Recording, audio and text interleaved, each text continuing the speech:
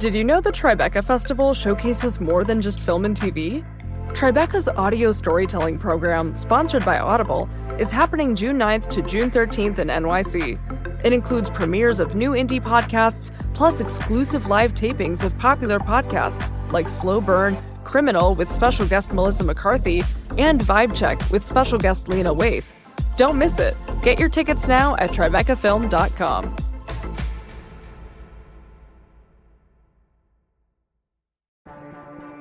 Get ready to laugh out loud at the Tribeca Festival, June 5th to June 16th in NYC. Experience hilarious talks, comedy specials, and feel-good films with your fan-favorite comedians like Hannah Einbinder, Judd Apatow, Neil Patrick Harris, Tig Notaro, and more. You have to be there. Get your tickets now at tribecafilm.com. The following podcast contains explicit language.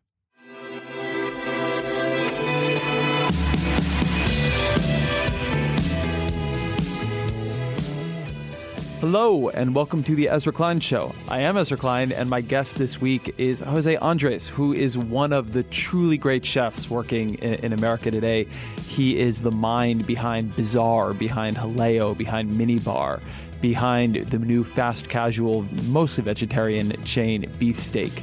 He is a brilliant, strange, super creative guy. He worked with Fran Adria at El Bulli in its early days, so he had a front row seat to the beginning of the molecular gastronomy revolution. He is, as much as anyone, really responsible for DC's resurgence or emergence as an actually great food city. As part of that, DC just got its first Michelin rankings, and sure enough, there was Minibar, Jose's place, with 2 Michelin stars, which is pretty cool. He is a really interesting thinker on management, on food, on whether it's ethical to eat meat, on how to run big organizations, on how to be creative, on how to use other fields' innovations in your own field.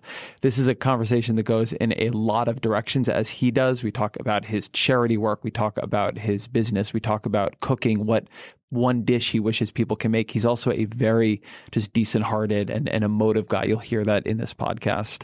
I really enjoyed it. I think you will too. There's a lot to chew on here, and in some cases, quite literally.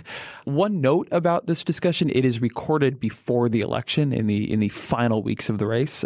We are obviously listening to it after the election. I don't think anything in here is changed by the outcome, but just keep that in mind when you hear us discussing Trump. As always, please rate the show on iTunes, share it with your friends on Facebook and on Twitter.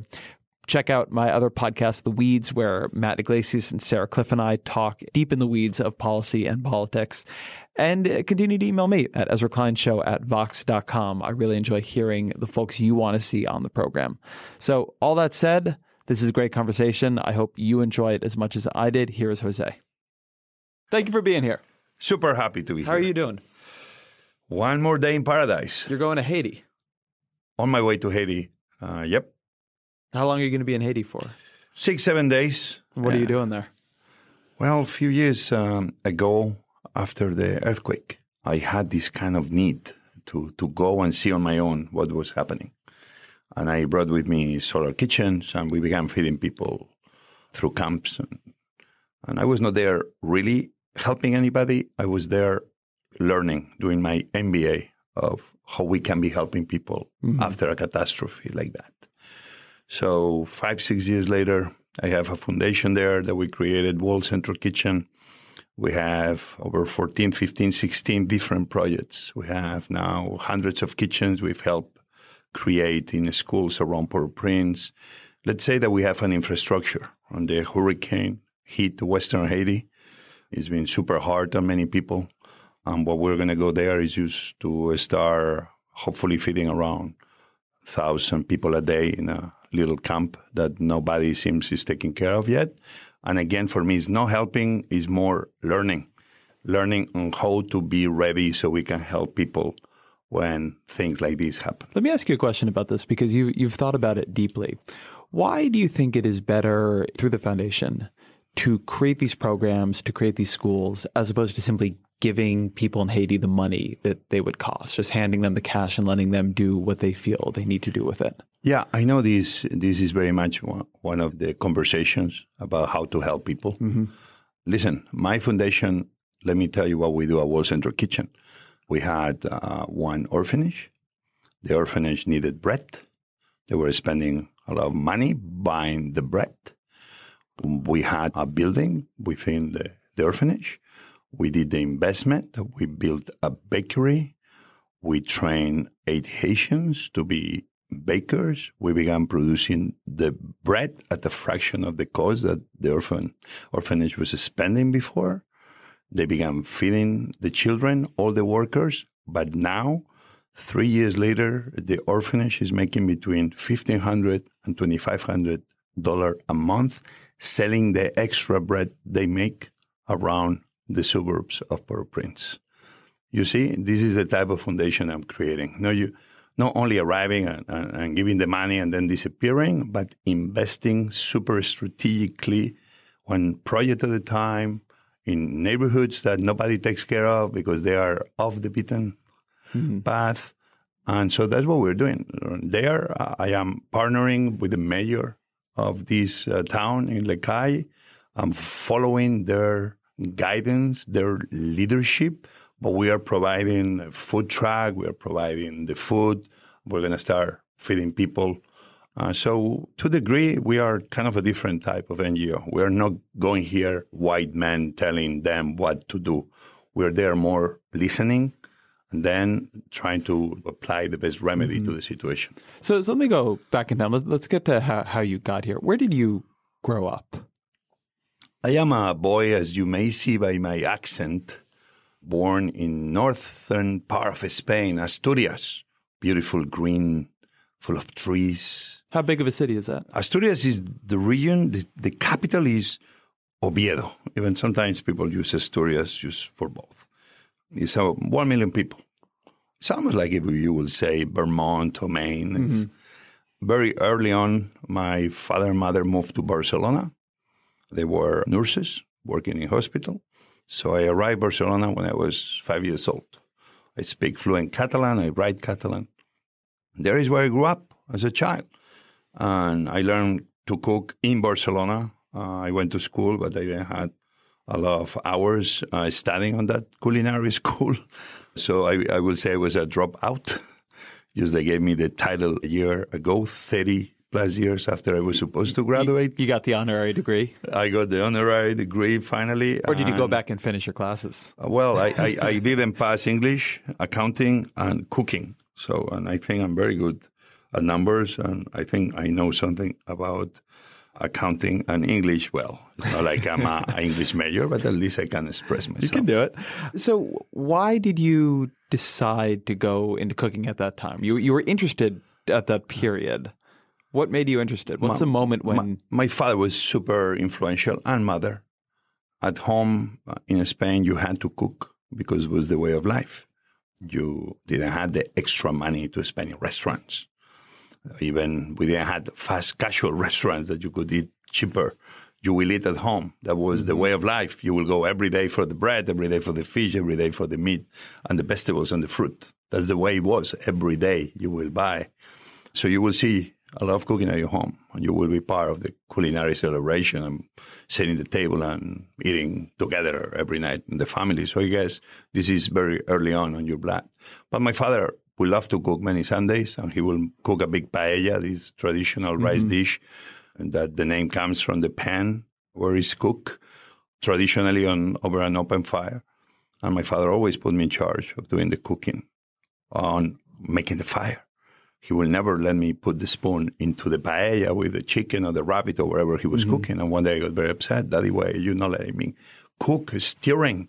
Why are you always putting me gathering the wood and making the fire? One day I got upset. He threw me out. We'll talk later. He came after the meal was finished. Say, my son, I understand you may be upset, but actually I gave you the most important task. Anybody could be cooking with me, but nobody could do the fire like you could. He told me, my son, if you control the fire, only then you can be a great cook. When you control the fire, you can be anything you want.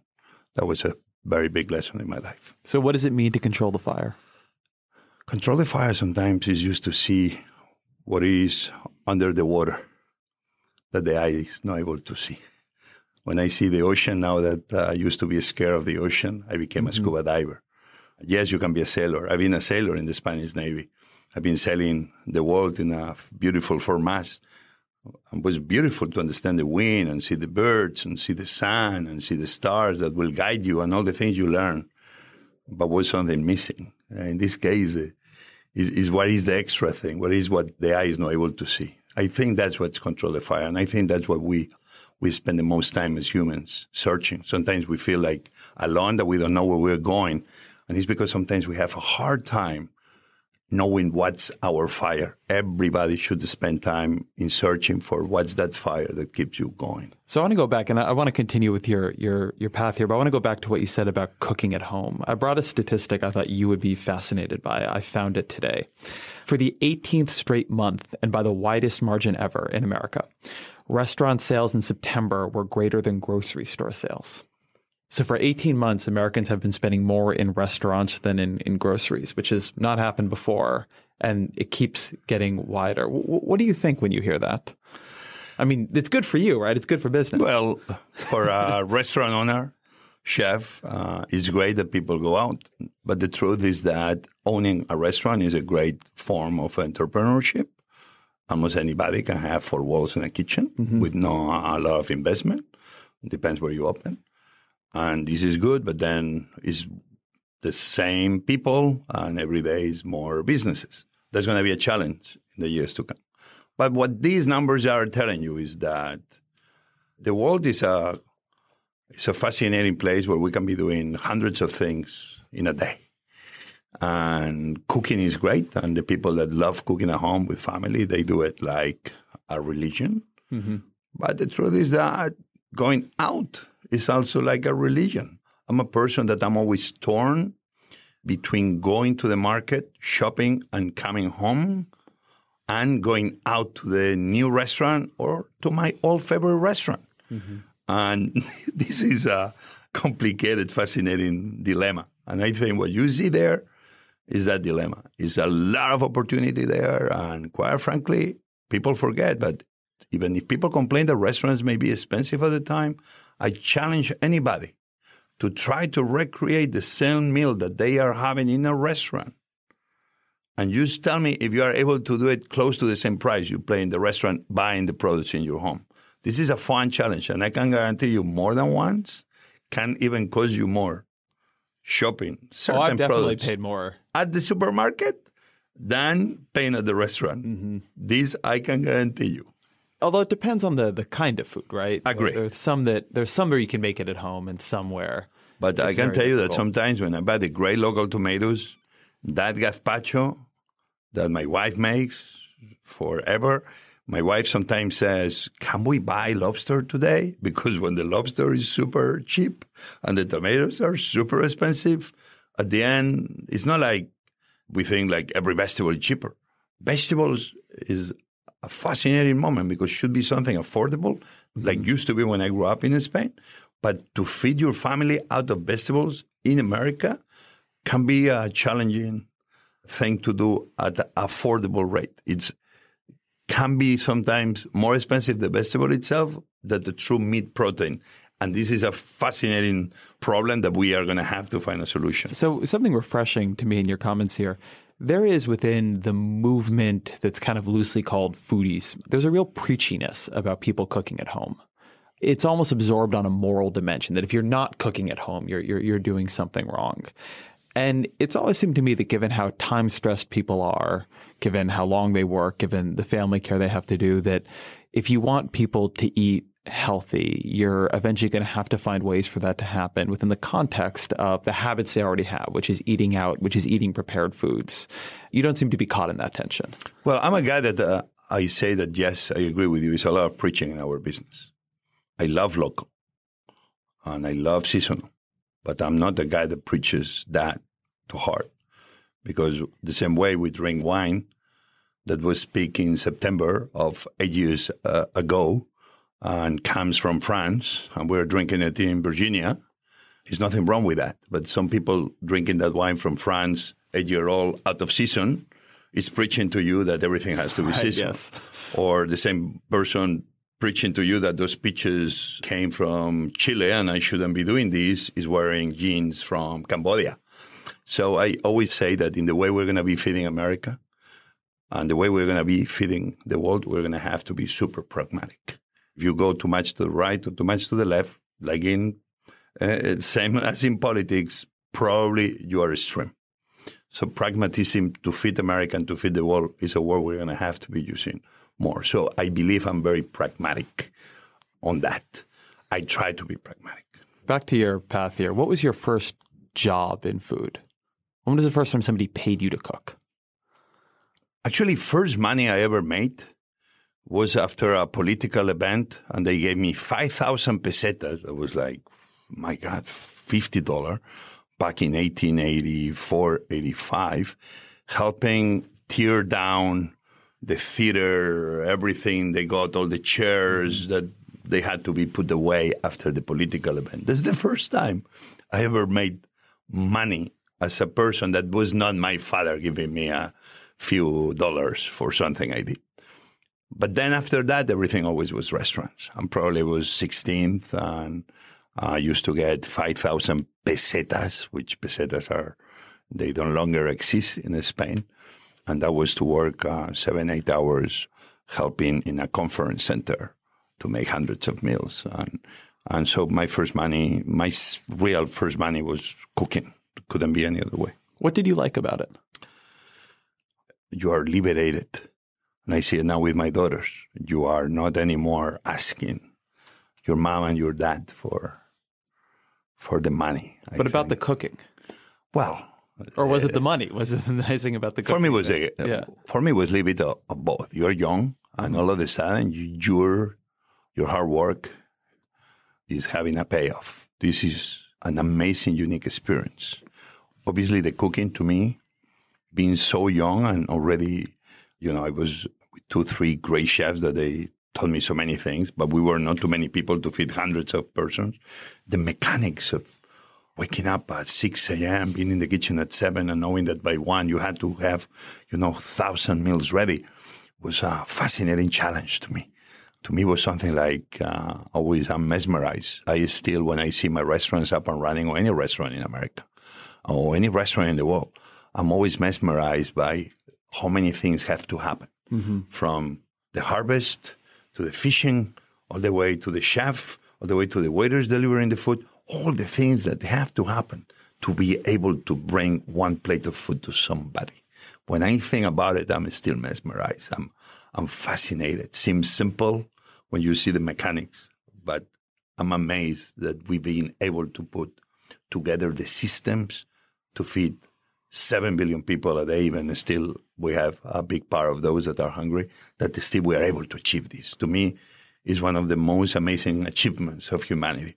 So from one plate I cook on 7th and E in my little restaurant, all the way to the meals prepared in the heart of Cambodia, feeding the poor, it's something astonishing to me of all the mechanics and all the things that have to happen to feed so many people. What are the skills that early on you learned that are different than the skills you learn as a home chef? A lot of people who cook good food at home, I think, will look at it and say, I could open a restaurant. But you're talking here about the bulk, about the pressure, about the deadlines. What makes a good cook professionally? I think my biggest lesson has been, Edward, that we are only as good as the people we have around us. That's sacred. I was over a year in the Spanish Navy, and as I told you, and sailing the world, 300 crew, 4 mast, moving that amazing big boat, the Juan Sebastián del Cano, through the middle of the Atlantic, using the winds. It required the 300 people working at once, like one person, like one unit. That's probably the big lesson I learned, that at the end, I can probably go quicker alone, faster alone. But the fascinating thing is when all of you get there together to feed people, to make a restaurant run. I learned that, or you bring everybody along, or nothing is sustainable. Nothing will really happen. You may be able to get away today by not working as a team. You may be able to get away next week, but in the long run will not be sustainable. So for me, the biggest lesson that I bring from the Spanish Navy is this, that working alone, you can be moving that boat towards that horizon of success that we all hope for. And so what is the set of positions that take you into being a chef, right? You begin, you're 16, you're doing what sounds like basically catering. Yep. How do you begin climbing that ladder till you're doing molecular gastronomy? Yeah. I was almost doing all at once because I will work in the morning doing this kind of catering and then working in a 2-star Michelin at night. At 16. Yeah, and skipping classes.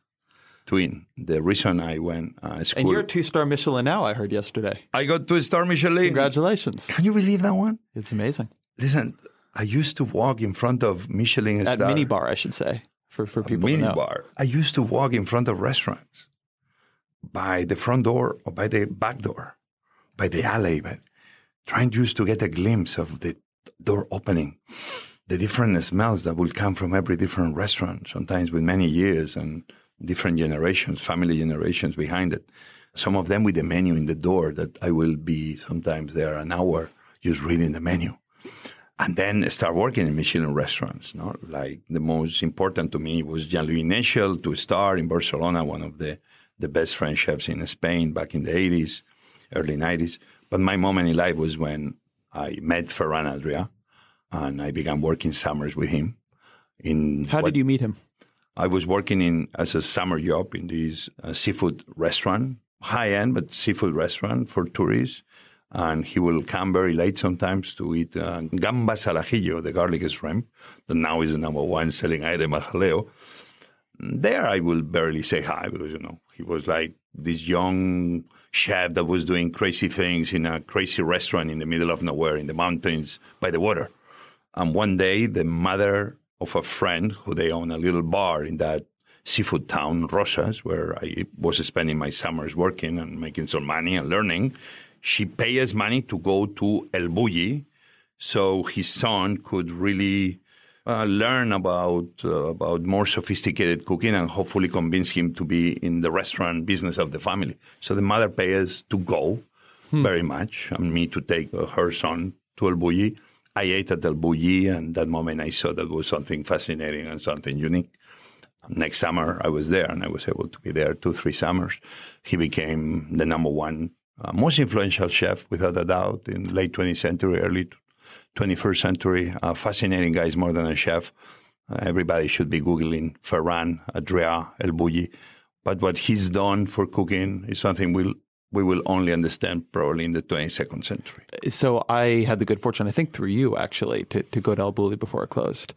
And it was extraordinary. But I'm late. What was it doing at the beginning? What are the things that we take for granted that happened there? Well, what happened there was Ferran was super young, was 23. He didn't go to school to learn. He was a dishwasher. He didn't work for any big chef. He was in that restaurant working. The owner of the restaurant began sending him to France. He began reading books. And this guy, through the prism of his brain, was able to start seeing what nobody else was seeing. He began getting traditional Catalan ingredients and traditional Catalan dishes and began, through his prism again, showing them in a different way. He will one day see that the best sauce was only squeezing the head of the shrimp into a glass. He began saying, why do we have to make a sauce for 5 hours when the best sauce is right there in the head of the beautiful gamba, the shrimp head? He began not complicating things, but actually simplifying things. But to be able to understand that simplification, you had to be a genius. That's what he did. It's like this glass of water I have in front of me. How many glasses of water we drink in our lifetime?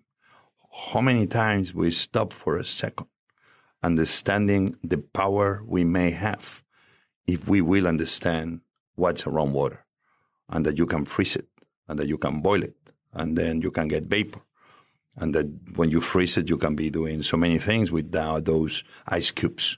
And that when it's in liquid state, you can be doing so many other things if you are able to understand water surface tension. And if it gets vapor, you can be creating, a dish that smells so well, you can use it for cooking dumplings. We go through life drinking water and we don't think twice about it, what water potential is. With Ferran, we learned that you had to stop and trying to understand the ingredients and speak to the ingredients. So by speaking to them, they will tell you who they are and then give you the power to start creating and moving cooking forward. Was there a process that was undertaken with that? I mean, did somebody come in one day and it's like, this week we're trying to figure out the peach? Like, how did it work? Very much was this way. You need to understand I was there very early. I was super young. I was there already going to 17th, 18th, 19th, super young. And Ferran was 23. So El Bulli over the last 20, 30 years has had an amazing progression, and I was already in America. But what happened, the seed of what El Bulli became already was planted back in my times. So yes, everything is a process. Everything is a scientific process. You have to be super methodical. But at the end, everything is about knowledge. But what was that method? Like, give me an example. Well, creativity in any field, but especially in culinary field. We can be getting a book that comes from the 16th century, and you may be finding there a recipe that somehow has totally disappeared from today's, let's say, Spain or today's America. Bringing that recipe back to life, it's part of applying research to cooking. Let's say we do a visit to Harvard or to MIT, and we are able to meet John Bush at MIT. That is one of the biggest experts on water surface tension. And he's able to share with us the potential of water surface tension to be used for culinary techniques. And by learning water surface tension, we learn that we can be using flowers like pipettes, that when they are on top of the surface of the water, as you lift up, the water doesn't let the flower escape, but in the process, the flower closes itself and takes an entire drop of water with it. This is the beginning of what can become a new utensil or can become a new dish.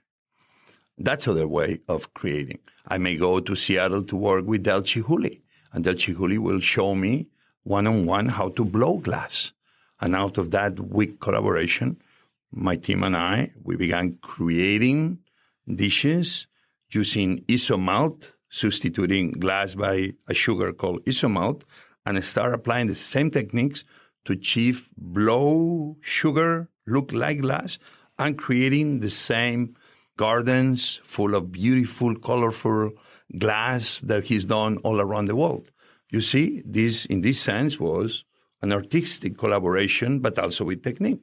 Or I may go to LA and work with Gustavo Dudamel, and Gustavo may challenge me with 3 symphonies like we did 3 years ago. And out of those 3 symphonies, I'm learning about the symphonies, where they were created, by whom they were created, if they were the soundtrack of a movie. We go and we develop 3 different dishes. You see, that's the method. It's only to move away from our comfort zone. It's not going anymore to the market. Not like going to the market is not exciting, but it's moving away from your comfort zone and start going far away from who we are. Far away is going to MIT. Far away is going to the glass studio of Del Chihuly. Far away is going to the LA Philharmonic, Gustavo Dudamel. Far away is working with scientists. That's what we do, and that's what El Bulli began doing. So Steven Johnson wrote a book called Where Good Ideas Come From, which I think you'd really like, actually. But one of the things he talks about in that book is adjacency, that what happens for innovation is people who have knowledge in one field, they rub up against the knowledge of another field. They begin to develop the techniques of something else and see then how to revolutionize the place they originally were. And it sounds to me like what you're saying, the method, the process, the innovation of El Bulli was to find techniques and knowledge outside cooking and then reapply them to cooking. That's a great, short, precise, and powerful way to describe it. That's what we do at Minibar. That's what I do at Thin Food Group for Give me an example of one dish. Years. Give me an example of a dish at Minibar that had that genesis. Okay, I'm going to show you one that is super simple. My wife makes a family recipe that her mother taught her with zucchini. She peels the zucchini, she boils the zucchini, she takes away the seeds. I don't know why. She puts it in the blender, some of the same water of boiling that zucchini. She puts a little bit of kind of a Philadelphia cheese. Yes, I use Philadelphia cheese in my home. Some olive oil, some salt. And it's a beautiful velvety, super flavorful zucchini taste that my daughters love. My team was one day researching books with me at home. And I told them that I wanted to recreate the soup of my wife, but minibar. And we were thinking caviar, which has been done kind of before, but the key was not in what she was doing. The key was in what she was not doing and what she was not using. My team and I will realize that all these seeds that she was scrapping when the zucchinis were tiny. And when you began cleaning one by one, that is a task that can take hours. We began gathering together, and we saw that when you had an entire spoonful of those seeds, you'll put them in your mouth, and will be a beautiful texture and flavor of zucchini that was on actually the discarded seeds. And we realized that also the water that the zucchini, once we put it to rest, was releasing.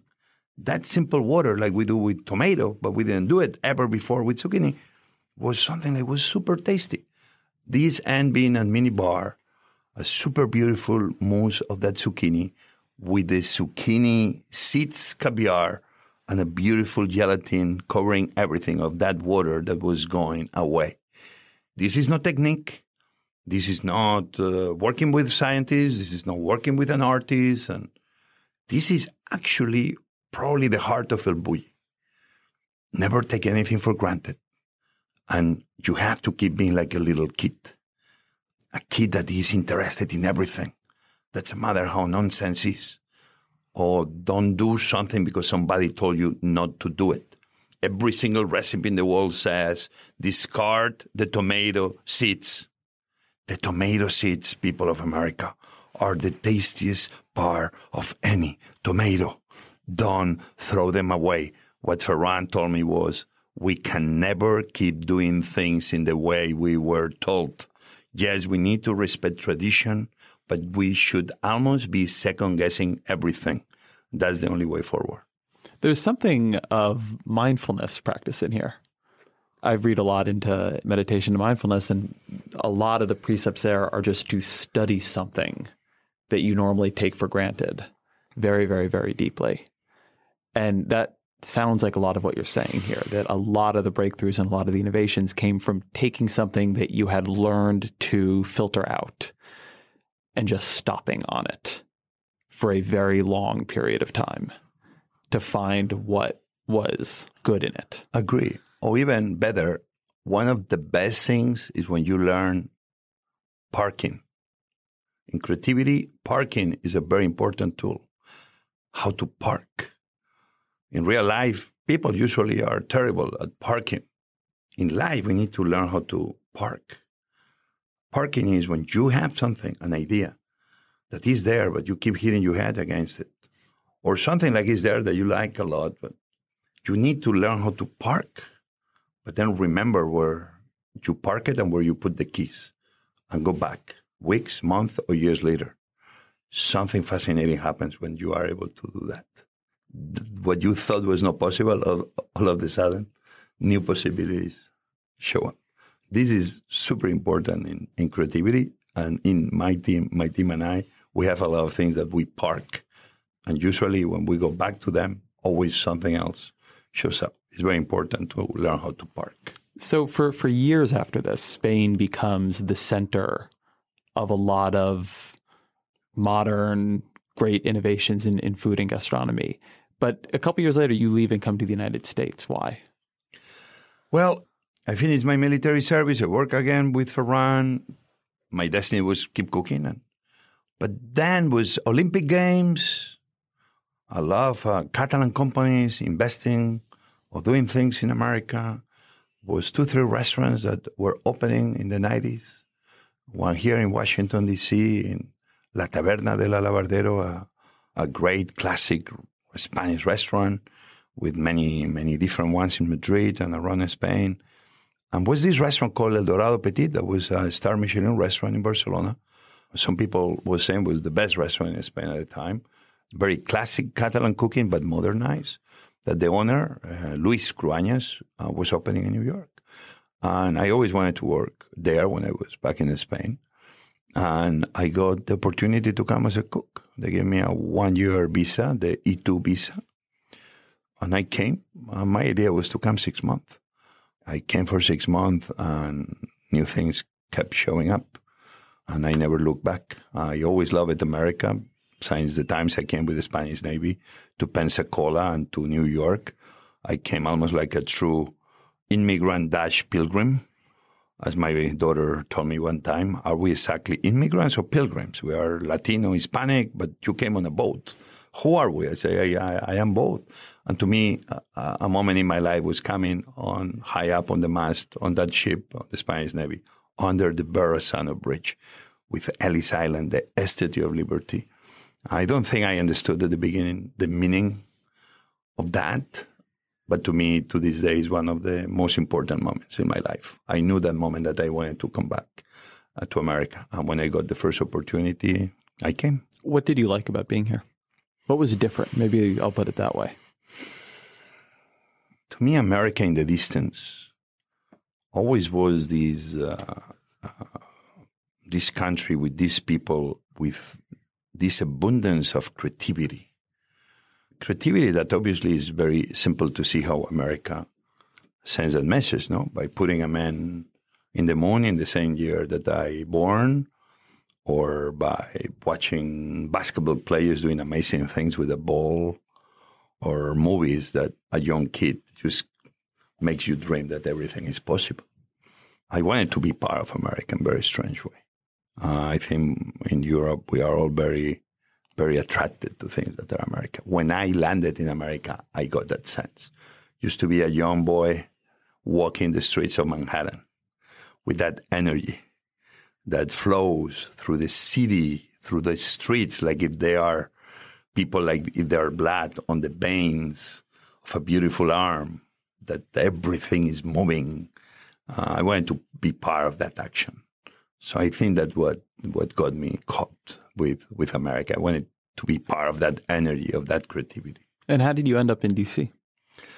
Well, I was on my way to Japan because I got an offer to go to Tokyo to work as a cook in a Spanish restaurant. That 2 friends of mine were there, and they were looking for more people.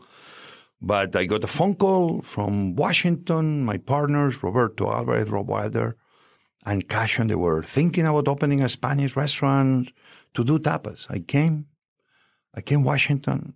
I think I loved to see the White House, Capitol Hill, George Washington, Lincoln. I got caught by the city. I will not say it was super exciting compared to New York in any way or form, but I like my partners. I like the challenge of saying, let's open a Spanish restaurant. Like I think we should be opening a Spanish restaurant. And I came in January 1993. And that was Jaleo. And we opened Jaleo on 7th and E. We opened Jaleo around May 93. And I think to this day, I remember some of the first guests I had. One was Jean-Louis Paladin, the great French chef that really set the tone of what French cooking was supposed to be in America. An amazing, influential guy that really was a guy that very much single-handed began putting Washington, D.C. in the map. And then I got Patrick Moynihan, who was telling me very funny stories about every single world leader. But because I didn't know he was a senator, I thought really he was not very logical in his demeanor until I found out 3-4 weeks later that he was the great senator that was admired by many and probably loved almost by all. And, he even became a great friend and always will have a word of advice. So that was Jaleo back in 93 in a place that was not a lot of people in downtown, Penn Quarter. And that I saw the potential of a restaurant next to a theater like the Shakespeare Theater and then later on the Verizon Center, how a restaurant can become super helpful to help a neighborhood find its DNA. Restaurants is what they are sometimes today in Washington and across America, anchors of improving a neighborhood, almost one meal at a time. How is the experience of running your own restaurant different than what you've done before? What skills did it need that were new? Well, in 1993, I was hired to be the head chef, but probably I was the most ill-prepared 23-year-old chef in the history. Technically, I was fired a couple of times. From Haleo? Yeah, technically. They kept changing my titles. The titles kept becoming longer, and it was kind of funny. For me, it was great, too, because I had freedom. I always learned that freedom and time freedom is one of the biggest assets you can have as a person. As a chef, sometimes it's a task that you have to be there. You are there fighting the war every day. You cannot go. When you are consulting chef, all of a sudden you are able to, now I'm consulting. I have more time to see the world from a different angle and different lens. But I know I was super ill-prepared. I think now I'm 47, I'm still ill-prepared to run a kitchen. I always knew what my assets are, but what my weaknesses are.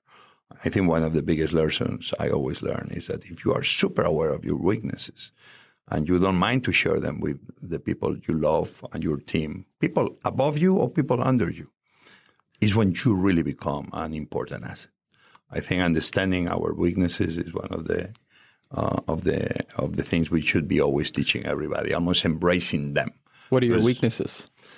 I cannot focus more than 5 minutes in something because everything I do is new ground for new ideas. So for me, it's almost like seeds. So that's no matter what I'm doing. It's just new ideas popping up of this one thing. So I have a hard time just concentrate in the one thing because I'm already seeing the opportunities of doing that one thing. And very quick, I love another new opportunity, and I keep running the one, but I jump into the new one. So I manage this by making sure that every time we are into one project, great people are focused on that project. Allows me to keep moving from opportunity to opportunity. But if I didn't do that, probably today, I wouldn't have a great company with over a couple of thousands of employees and 20-something restaurants in 6-7 cities. But I've done it because I had always a great team that kept allowing me not being so focused. What are your principles for hiring? How do you find great people? Well, we believe that food can change the world. And we do this feeding the few, but we're trying to be doing this feeding the many. As we talked at the beginning with Bold Central Kitchen and our support as a company and myself as an individual of organizations like This is Central Kitchen, led by Mike Curtin here in DC, or LA Kitchen, led by Robert Egger, and us being there trying to say, yes, we want to make money in our restaurants and feeding people, we can improve a city, but we cannot only feed the few, we have to feed the many. I think somehow, I never thought about that, but this tickles down, people know, and people want to be with organizations that they aim for more beyond just making money or running a great restaurant, that you don't want only be running your own life, but you want to try to improve the lives of others. Why the people want to be coming to work with us, I really don't know. I think everyone in my company, we don't run it as a pyramid. We run it very flat. Everybody knows who is the boss in each department.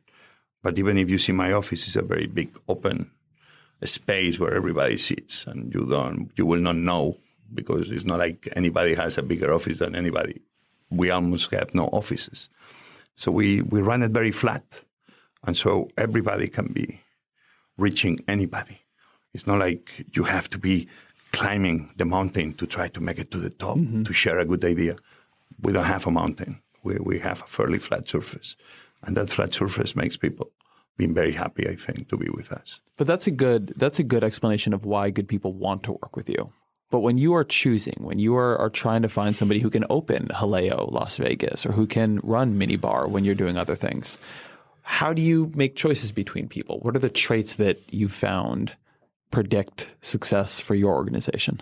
It's very funny because in this DNA, you will say that I want to hire the best, most prepared chefs or cooks. But sometimes I learned that I create my company. Sometimes hiring guys that one of them was 5 years of his life in the guerrilla in Nicaragua. I had no idea of cooking. And another guy that was working on a garbage company in the streets of Bogota.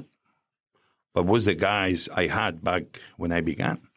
And I began learning that, obviously, when I began, you had to learn the entire La Ruse gastronomic to be a cook. So many techniques can take you 10 years of your life and still you don't know anything. And this was only French. Now you have Indian and Mexican and Chinese and Peruvian and American classic regional. Now to be a cook is just impossible. You need you need to be like a Spock on a Star Trek. You need to be able to live 500 years and still you will not be able to learn everything. So I began trying to make it, simplifying it and giving people like small kitchens, spaces that they will learn their 5 dishes and make them super successful on those 5 dishes. The only thing I was always asking those guys, just give your best every single minute.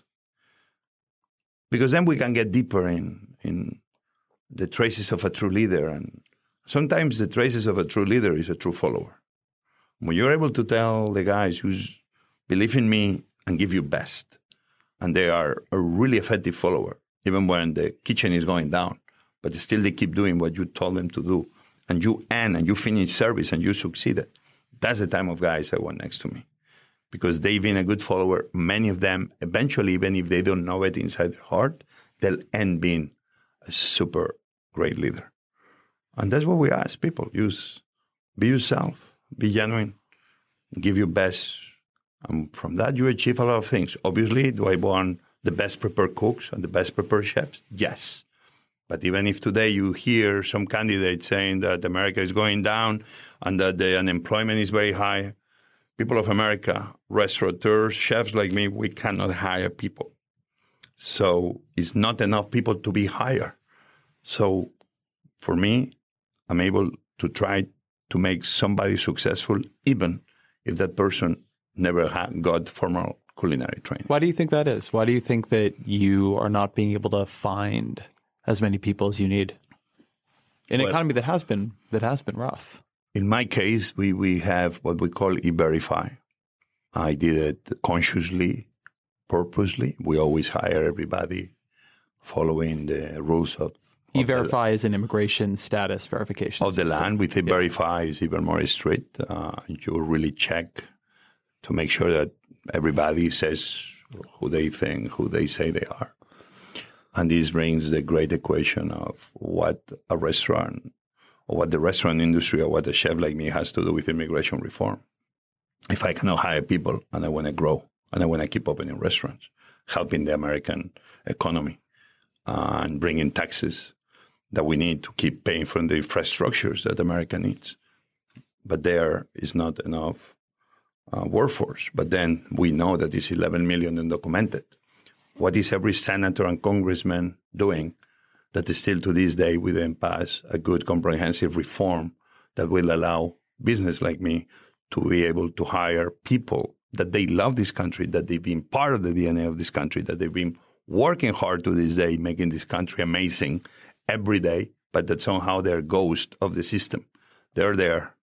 They're probably working in your lawn.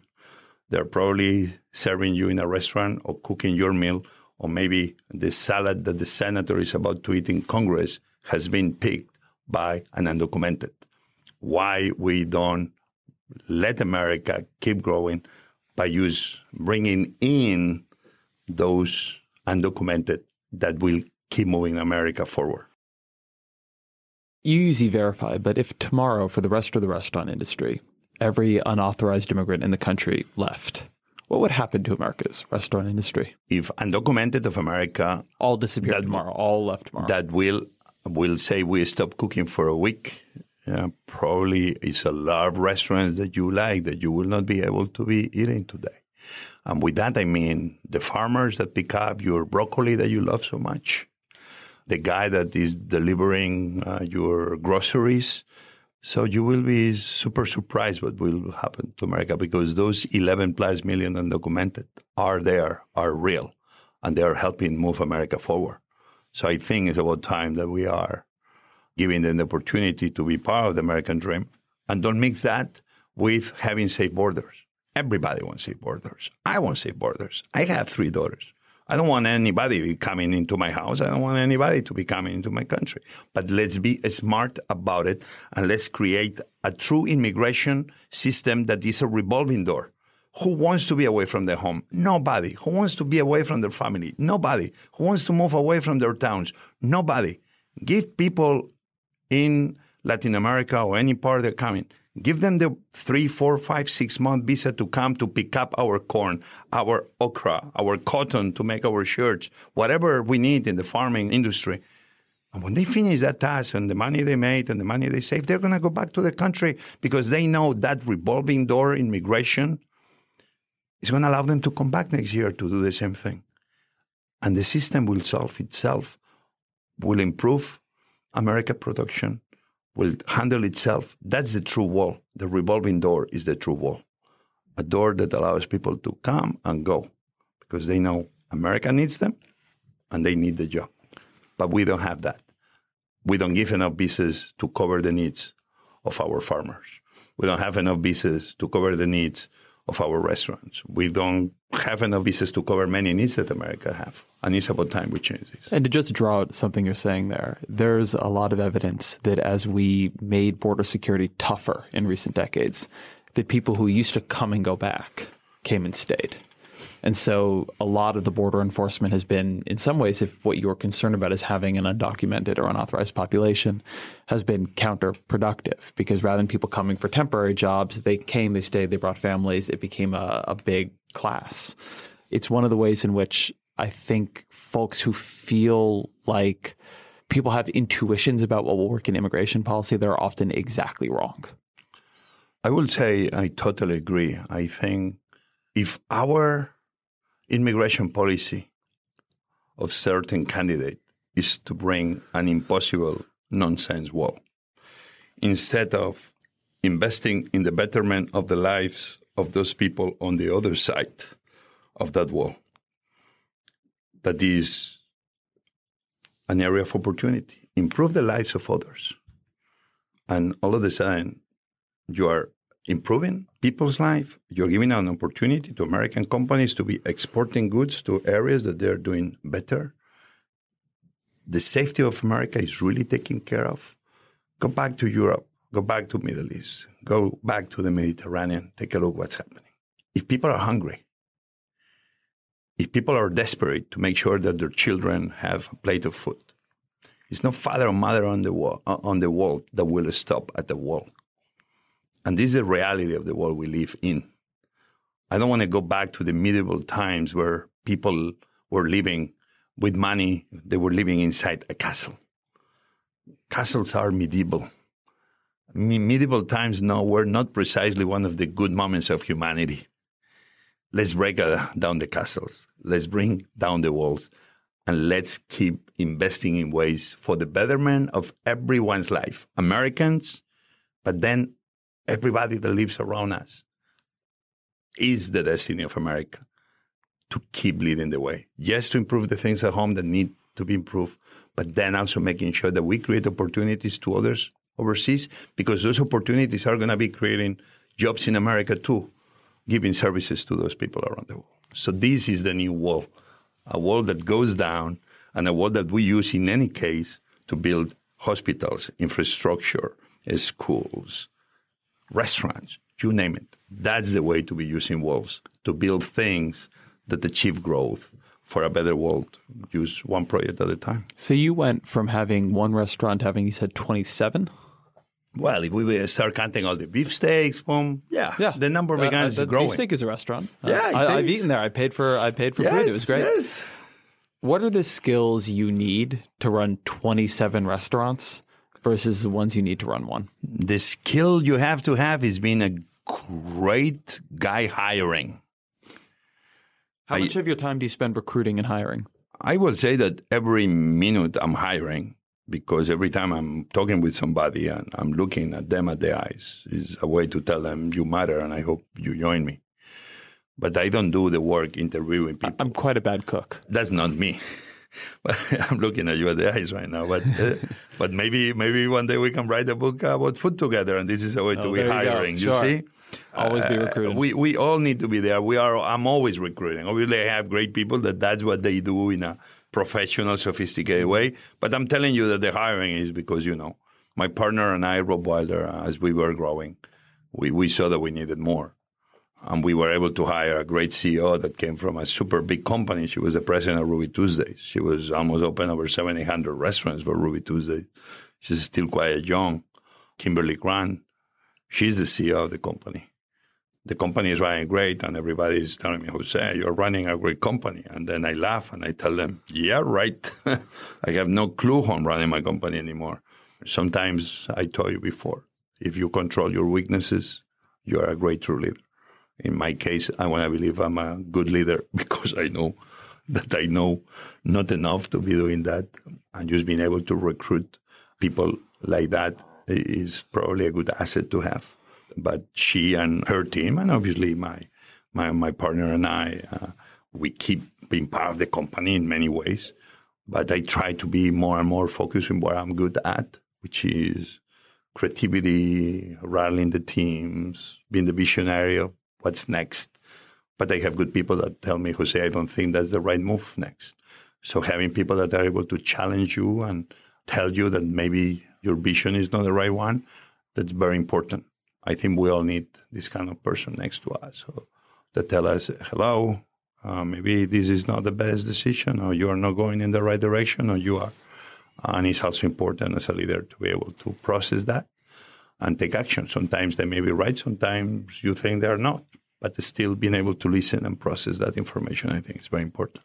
How do you make decisions about whether to take some of the restaurant opportunities that come your way? How do you make a decision about whether or not to open a restaurant in Dubai or another one in Vegas or one in New York?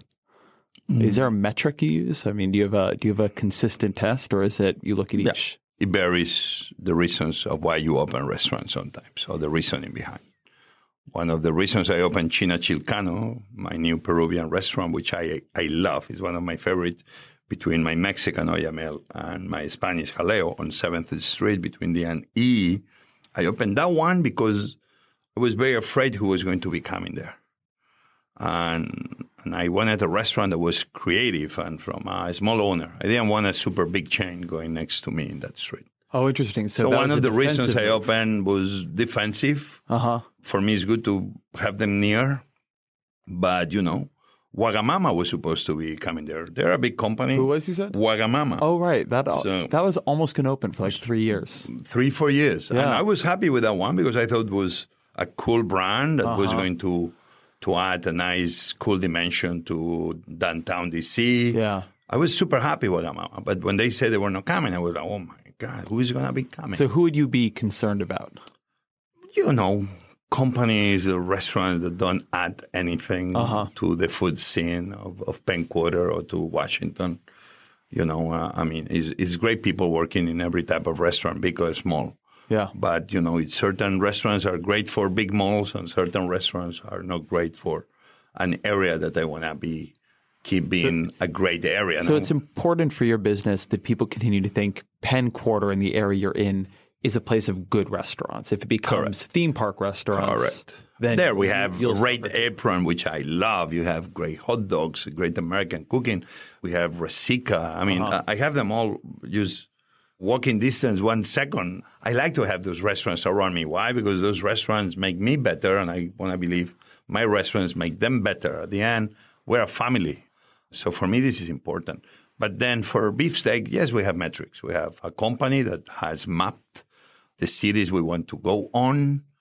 We have the system that if we are in LA, probably we're going to do more in LA. We're in Miami, we're going to do more in Miami. We already opened in Philly, one beefsteak. We're going to do more restaurants in Philly. Now we have a very smart strategy. And yes, we have those cities kind of mapped to know the type of neighborhoods we want to be based on the type of restaurants we run. So on that is very much like an algorithm. Yes, it's very sophisticated, very mathematical.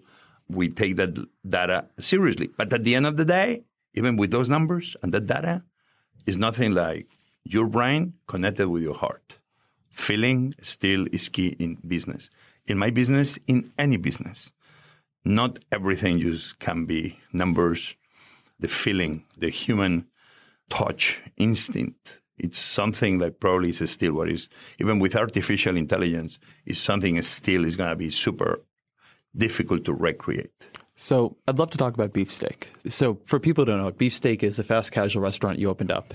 It is almost entirely vegetable oriented without branding itself that way. You can get some salmon and some other things there, but tiny, but it is almost entirely a vegetable oriented restaurant without saying that, right? It doesn't sell itself as health food. It doesn't sell itself as it's local or organic, but we have a little bit of all. Why did you decide to do that?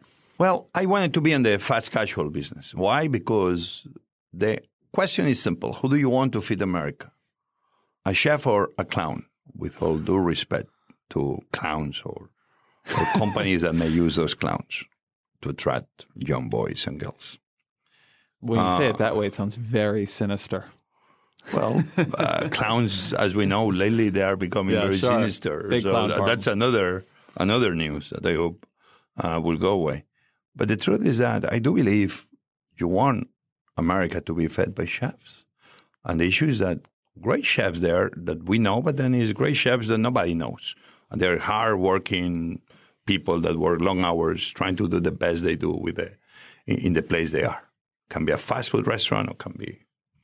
But the truth is that I do believe that in the same way you put the best possible architects to keep building the great buildings we live on, or engineers to build our infrastructure, or doctors to create the best discoveries and health solutions to keeping America and the world safe. I think we need to have more chefs in the way we're going to be feeding America. And chefs like me, we feed the few.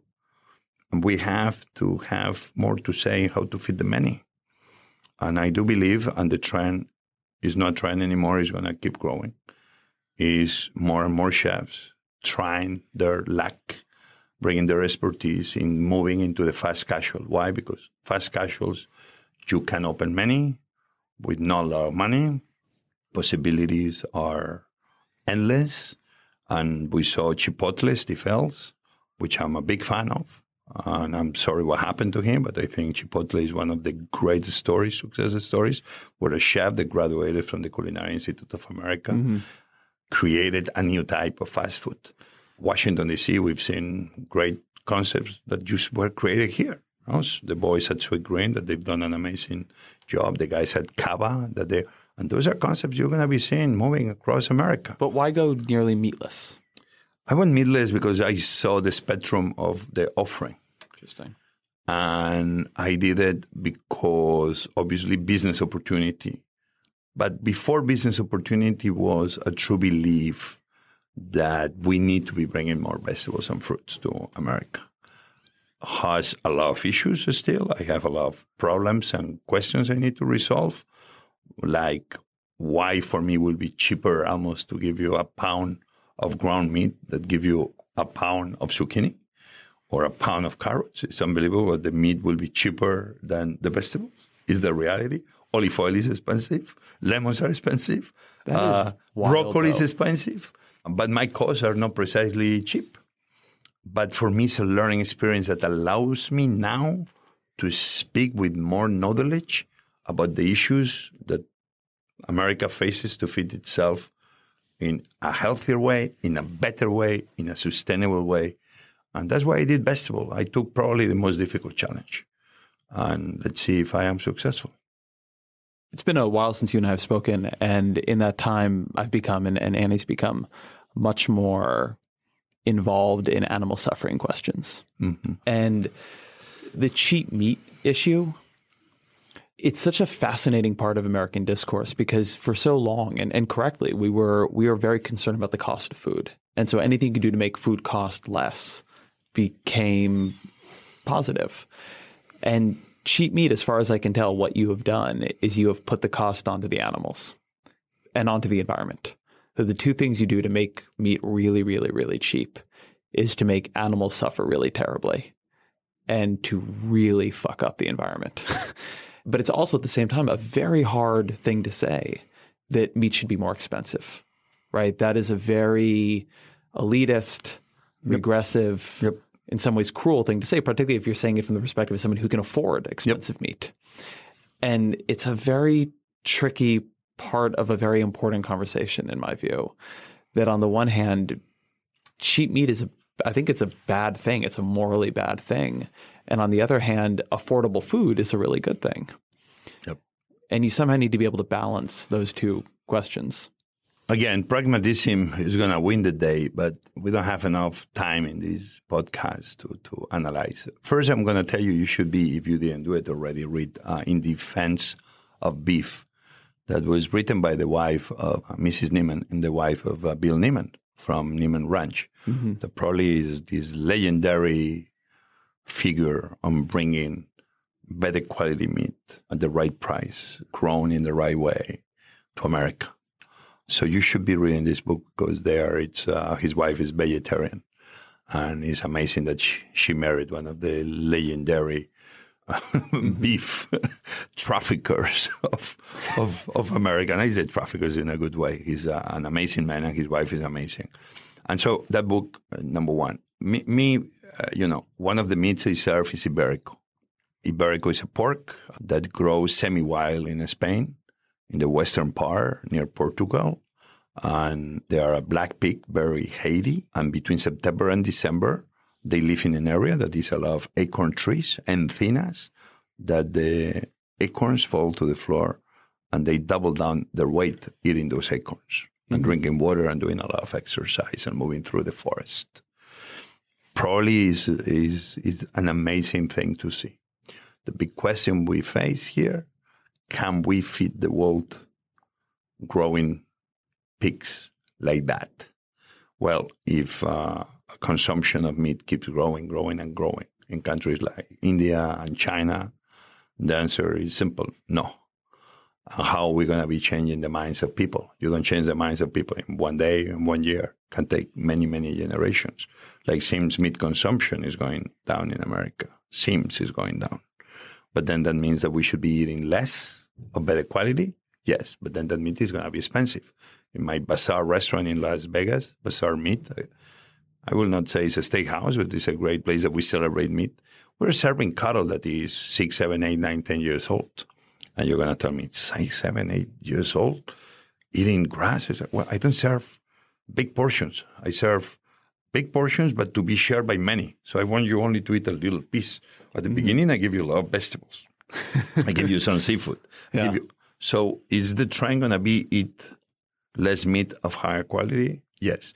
But this is one of the biggest challenges we face as humanity. As in Europe and America, since we are more conscious about eating less fish, making sure that the species are sustainable, maybe eating less meat, making sure it's higher quality, the cost of that fish and that meat is really growing. How much are you able to source humanely? How difficult is it to find meat in the quantities you need and in the varieties you need, and be certain that the animals are treated First, well? I think we have to be describing what the term is. And probably until we don't describe that and everybody agrees on the table, it's going to be because we could argue that anything you kill ain't very humane anymore. But at the same time, I have this big problem, big personal problem. And maybe I should be even crazy sharing this. But I love dogs, and my grandfather used to have dogs. But one of the reasons I don't have is because I've seen hunger in the world. And when I see the amount of money that goes invested in feeding our dogs and maintaining them healthy, that I believe is a great thing to do. But when I see the money and I see that if we will put that money to feed and improve the lives of people suffering around the world will be a more peaceful place. I have a hard personal time with this one.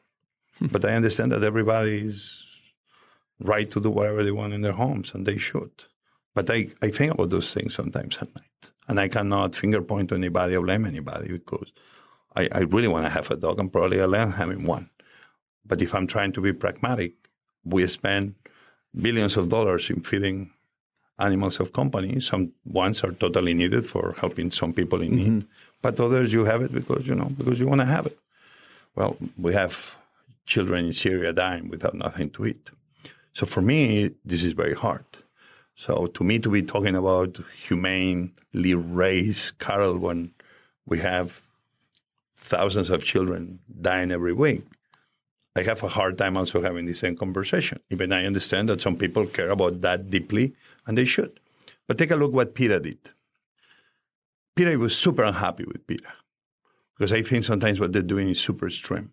We had one of the best farms of ducks to produce foie gras in the history of the world. That farm was an example of how every farm in the world should be treating animals. Understanding that at the end of the day, still we kill them. Yeah. They were feeding the ducks. There was no force anymore. They were treating the ducks. PETA closed that farm, and they left 120 people without jobs. They got the low-hanging fruit, and they claimed success. We shut down the duck factory. If I was PETA, and I was the leader of PETA, and I was smart, I would say, let's use this farm to show what every other farm in America should be. And once they do that, I will move to the next stage. You see, at the end, everybody has different goals in life. Right. And the important thing is that more often we sit around a table like this one, we all bring our views and trying always to be finding that pragmatism that I feel we don't see in our lives often. But PETA on that was totally wrong. And they closed a great farm that was supposed to be the poster of what every single farm was supposed to become in America, with chickens, with beef, with pork, anything else. What do you think about the lab-grown meat stuff? Could you imagine in 15 years using that in a restaurant? You know, you have to be careful these days to say anything because you may regret it. So I'm not going to say never, ever. Mm-hmm. To me, it's great to see that these great minds and good investments in Silicon Valley going into these type of things. But if you tell me what may be happening 5, 6, 7 centuries from now and what humanity is going to be eating and how are we going to be eating, are we going to receive our daily intake of calories in a pill? That's it. This may happen. Soylent. Soylent is I'm not going to say it's Darth Vader because Darth Vader, we all know, became a good guy. It's probably like Soylent is like the emperor. I really hope that Soylent goes bankrupt now that it's being bought even by a bigger company. But maybe humanity moves in that direction.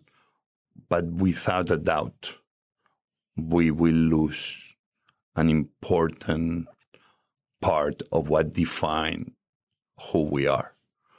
The food we eat, how we eat it, defines who we are as humanity. I think like if humanity in 5 centuries ends eating a pill for their daily doses of protein and calories, humanity will lose a very important part of what being human is. Brillat-Savarin in 1826, the French philosopher, wrote his book, Tell Me What You Eat and I'll Tell You Who You Are. And also he wrote, the future of the nations will depend on how they feed themselves. Humanity will not be what it is if we end eating this type of foods and ending everything on a pill. And I will be very worried for the future of the nations because nothing will be safer than making sure that, without now being a super environmentalist, but take care of the soil, take care of the land, take care of the oceans, and humanity will be fairly safe. Can we feed humanity in a lab? Probably yes. We will be able to provide calories? Probably yes. Will be calories without the soul? Totally. So speaking of how a nation feeds itself, what is the dish that you think everybody should be able to cook? Just as a basic ability to feed themselves, what is a dish that people should be able to pull off? I always dream of this one pot that will feed the world. Mm-hmm. To me, a pot almost is, nothing is more beautiful than maternity. And I have 3 daughters. And that moment of your wife, your partner, you giving birth to a child and how during 9 months very much begins being nothing to little cells that meet each other and becomes a beautiful baby. if you take a look, many of the pots I have in my home, they're this terracotta that when you put everything in there, looks like a bomb, and it's just water and some beans or lentils or chickpeas. And 4, 5, 6 hours of slow cooking gives birth to a beautiful dish, like a beautiful creature. I say terracotta because I love terracotta. Prometheus very much created man out of clay, and Prometheus also gave man the control of fire. So to me, that one pot, the people are able to feed themselves and their family with the water that is part of who we are, and some beans or lentils or chickpeas that they're super important for feeding, for giving us nutrients, and a little piece of meat that gives flavor. That's the one dish everybody should be able to cook. Use a very nice, beautiful, elegant stew of your favorite bean that you can be doing other things as the pot is creating that dish with a little bit of meat. What is that dish for you? What do you put in that version of the dish yourself? Well, it's funny because this morning before I came, I put a kilo of chickpeas in water to cook tomorrow. And that will be chickpeas. It'll be carrots, potatoes, some onion, 1 leek, a little bit of celery. But that's more to give flavor. We will eat the carrots and the potatoes, the other, and the leeks, the celery, not. I will bring this to a boil. I will put a head of garlic. I'll have a little piece of bacon that is been salted. I think I have a little bit veal shank that will go in. And we have a little bit of ground meat that will make this kind of meatball with garlic bread and parsley and some milk and 1 egg. And this will boil for 4, 5, 6 hours. We'll take away the broth. We'll add some pasta. We'll eat the broth, beautiful, tasty, the broth with the pasta.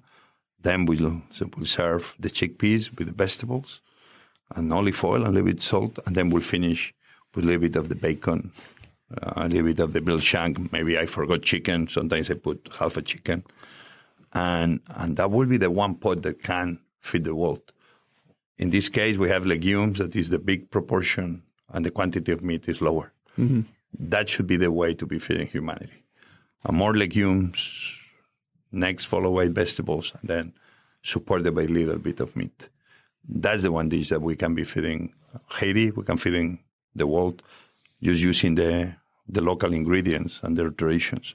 But the one pot that will feed the world is something I'm always dreaming of, because one pot, if you know what to do with that one pot, if you have the power to feed others, if you know how to feed others, you can really feed humanity by having that power. What's the best piece of advice you've gotten? Wow, that's a deep one. I think I read it more than was given. I said it all the time, but really I believe in it sincerely. And that's from Winston Churchill. It's this elevator where I used to live, the Landsberg, in downtown DC, that in the elevator is almost like the elevator always spoke to me, because they will put every day a piece of paper with the weather, boom, and they always will have a phrase of somebody. And always I was like living, like speaking to the elevator.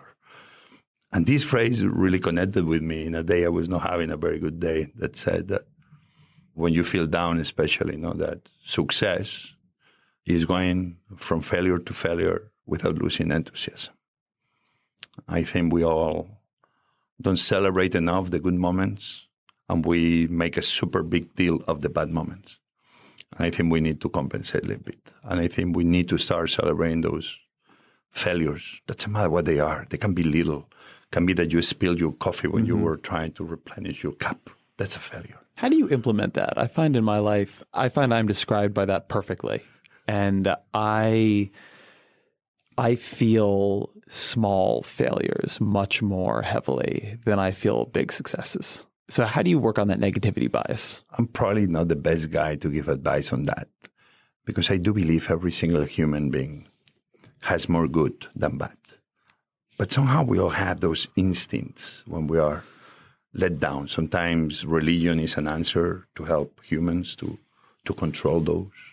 But we all have those moments that we, in my case, can be, I asked for eggs and my wife forgot to buy eggs and I make a big deal out of it. Well, I can do anything with anything else. I don't need to have X to feed in my family, but still I make a big deal out of it. You see, it can be nothing. But sometimes humans, we explode by things that they are in context so small, right? So I try to have a happy thought or a thought of somebody else that with much less is happy. And that's why we began talking about Haiti, and that's what Haiti sometimes means to me, to Jose Andres. That I complain to my hotel desk that I don't have hot water on my shower when I go to New York. And in Haiti, it's mothers and fathers that they don't have water to feed their newborn and may die out of cholera by drinking whatever water they were able to find. And when you put this in perspective and you pick up the phone to complain that you don't have, it's not like you cannot complain. Of sure you can. But then the way you will complain is different. It's not like you are entitled to. Like you should be thankful that actually you have something to wash yourself with that morning. So I try to be going to those things, to those moments of somebody else that doesn't have it as good as me. Because we are not perfect, we're human. But at the same time, we are full of good. We are full of good feelings, of trying to do the best we can for ourselves and to others. Sometimes the ghosts, the demons show up, and we all work hard to try to control them. We see a candidate right now in the political campaign that he has no control of his demons in any way or form, and now seems is the new way. No, this is not the new way. We all should be able to control our demons. You pulled out of his hotel, and he's trying to sue you, right? Yeah, I think lawyers are handling this. Me, I'm a happy boy with happy family, happy friends, happy guest. This election is not anymore about Republicans and Democrats. Has never been. This is about, the forces of inclusion versus the forces of exclusion. And I believe it's great people in the Republican Party and the Democrat Party that they believe in inclusion.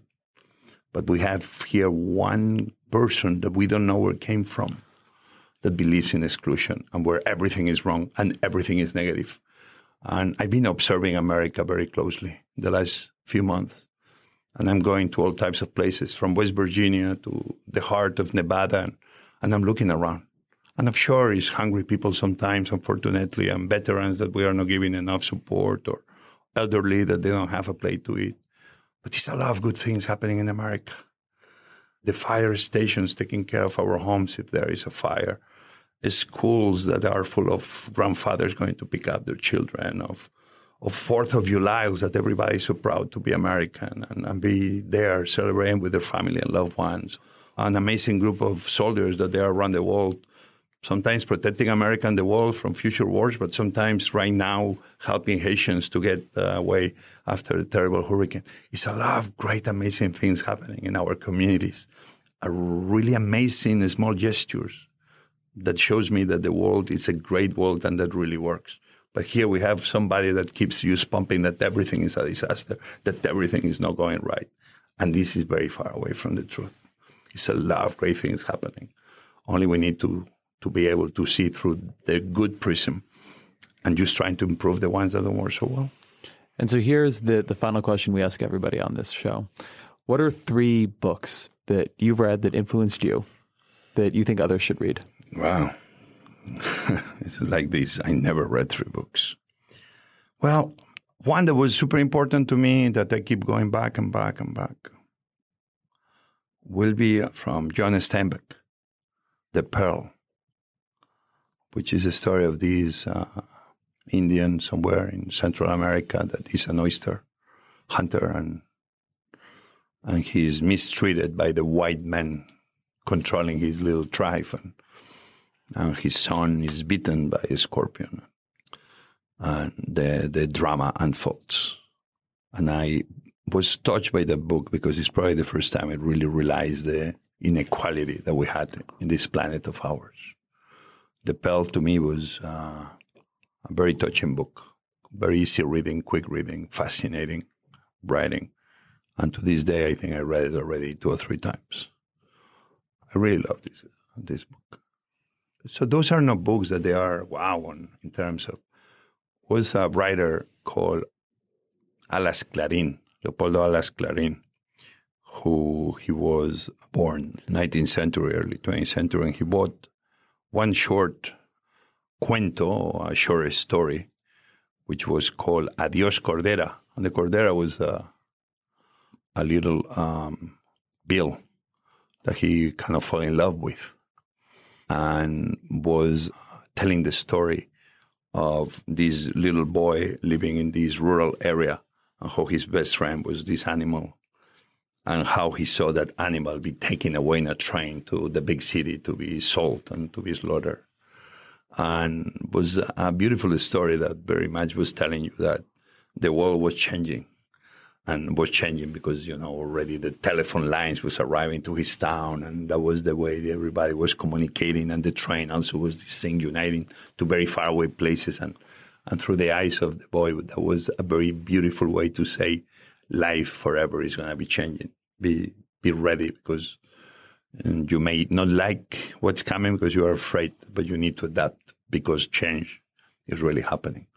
And this always, I love the reading of this author. But that specifically short story is one that still to this day reminds me of who I was when I was young and the little things that really touch me. And I will say that a book that really I read many times I'm fascinated by a person like Stephen Hawking. And The Brief History of Time was such a fascinating way to just tell me who I am. Mm-hmm. That the scientist is not telling you. I didn't saw what the universe I live is. I almost really told me who I am, who we all are. And I think nobody could be explaining something more complex in such a simple, direct, elegant way. So those are three that come to mind.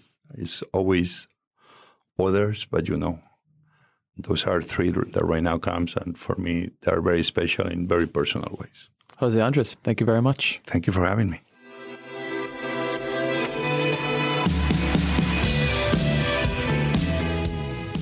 Thank you to Jose for spending the time. I thought that was a lot of fun. I hope you did too. Thank you to you for spending the time. I'm appreciative that you all give me an hour and a half of your time every week. It's a great show of trust, and it means a lot to me. And thank you to my producer, AC Valdez. The Ezra Klein Show is a Vox.com and Panoply production that will return with another guest and another conversation next week.